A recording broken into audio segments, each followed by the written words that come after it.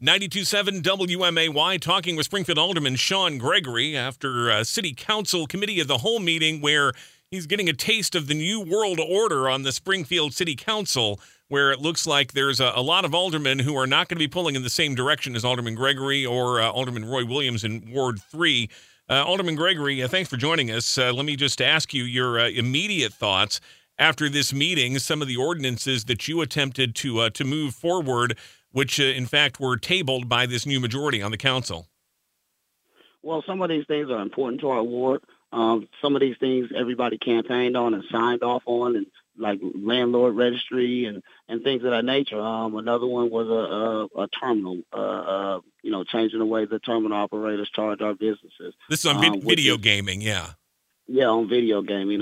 Another one was disclosures of businesses and things like that. And, we campaign on transparency. We beat up Langfelder on transparency. And then we get in there at the first meeting, we do that. I just don't respect those type of things. And, for my ward, if we're going to play these games for all 4 years, then we just need to be removed from the city and, in any way we can. And, there's people come up there and they've talked about this before. And I'm starting to feel the same way. Like, we can't advance our community with the games that they play up here, whether it's personal, whether it's not personal. Everybody smiles and giggles on the outside world, but when we get up there, it's the same old, same old. And I'm just tired of it. I mean, I've been here for some time. This is my second term, and I'm just not going to sit back. I'm not going to yell, scream, or holler, but I'm not going to take it, and I'm going to look at other options. I want to make sure I'm understanding you correctly. Are you talking about wards 2 and 3 seceding from the city of Springfield?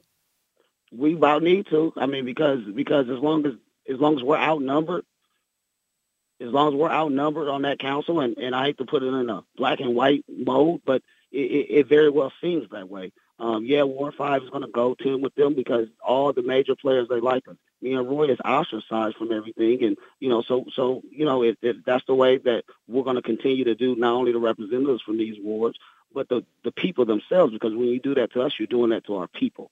So, if we don't want to do what's right by the wards and these particular wards, then we don't need to be a part of the city. Let's go back to what prompted all of this, which, again, this series of ordinances that Mayor Jim Langfelder introduced just before he left office. You had tried to advance these to actually be discussed at next week's meeting, but instead there were motions to table, which take precedence, and those motions passed often by a vote of 8-2, and at least in one case it was a vote of 6-4, but still a majority opting not to have anybody heard on these particular ordinances.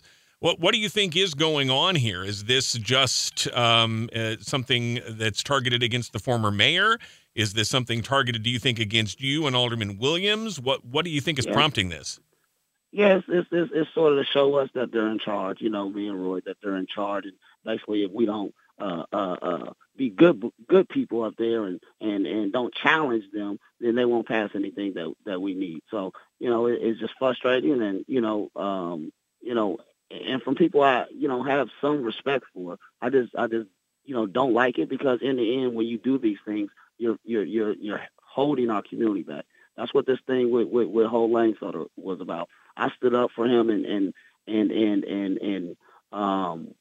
campaigned and helped him, not because we're such buddies, but because he was doing the right things for our community to move forth.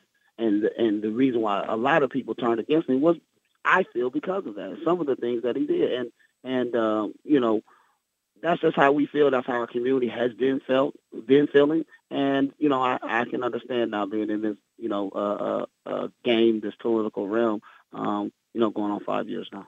What does this say about the ability you're going to have going forward if indeed you remain on this city council, remain part of the city? How are you going to be able to work with Mayor Misty Buscher? Do you feel like that relationship is already damaged at the outset, or can you find a way to work with her on things that are important to you and your ward?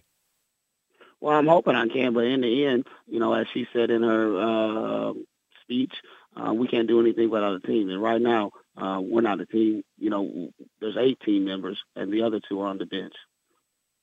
You mentioned wanted to talk to the Corporation Council and reference the consent decree going back to the 1980s that created the aldermanic form of government. Do you think there's something in that consent decree that can address this issue? What are you looking at along those lines?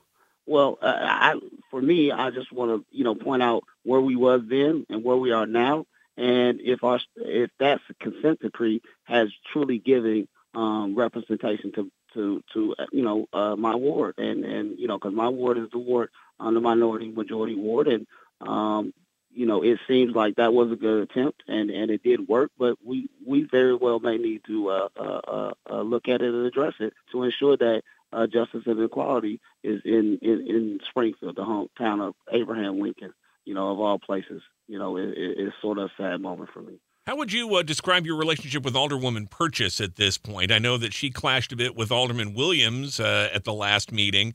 How are you getting along with her? How does she fit into all of this? I don't have much conversation with Alderwoman Purchase outside of city business. We're cordial at best, but I really don't have too many dealings with her. It should be noted that one ordinance put forward by the former mayor that did go through on the consent agenda was for a pledge of civility. Do you think that's going to do any good if aldermen adopt that, and will you sign such a pledge? I'm always willing to be civil. Can I guarantee you that I won't be emotional or be passionate about something? I can never promise that. And if that breaks the civility, then I will take the consequences that come with it. But that's part of the reason why I just left and just walked out, because it's total nonsense of what happened tonight, and I just don't respect it myself. Alderman, some people are going to say this is just sour grapes. This is just how the votes fall. The voters of Springfield chose. This is the city council they put in place. You are just in the political minority here. Isn't that just part of a representative government?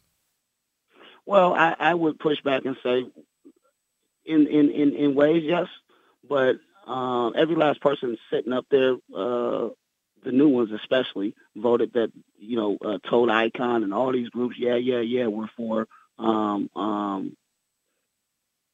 landlord registration and really trying to work towards that. And, I'm a person that, if we're going to say we're going to do that and we're going to stand for that, when it comes time, for me, I would think that you would vote that way and not let the political pressures change your vote. That's not what the people put you in there for. Alderman Shawn Gregory, thanks for your time. We appreciate it. Thank you. Here on 92.7 WMAY.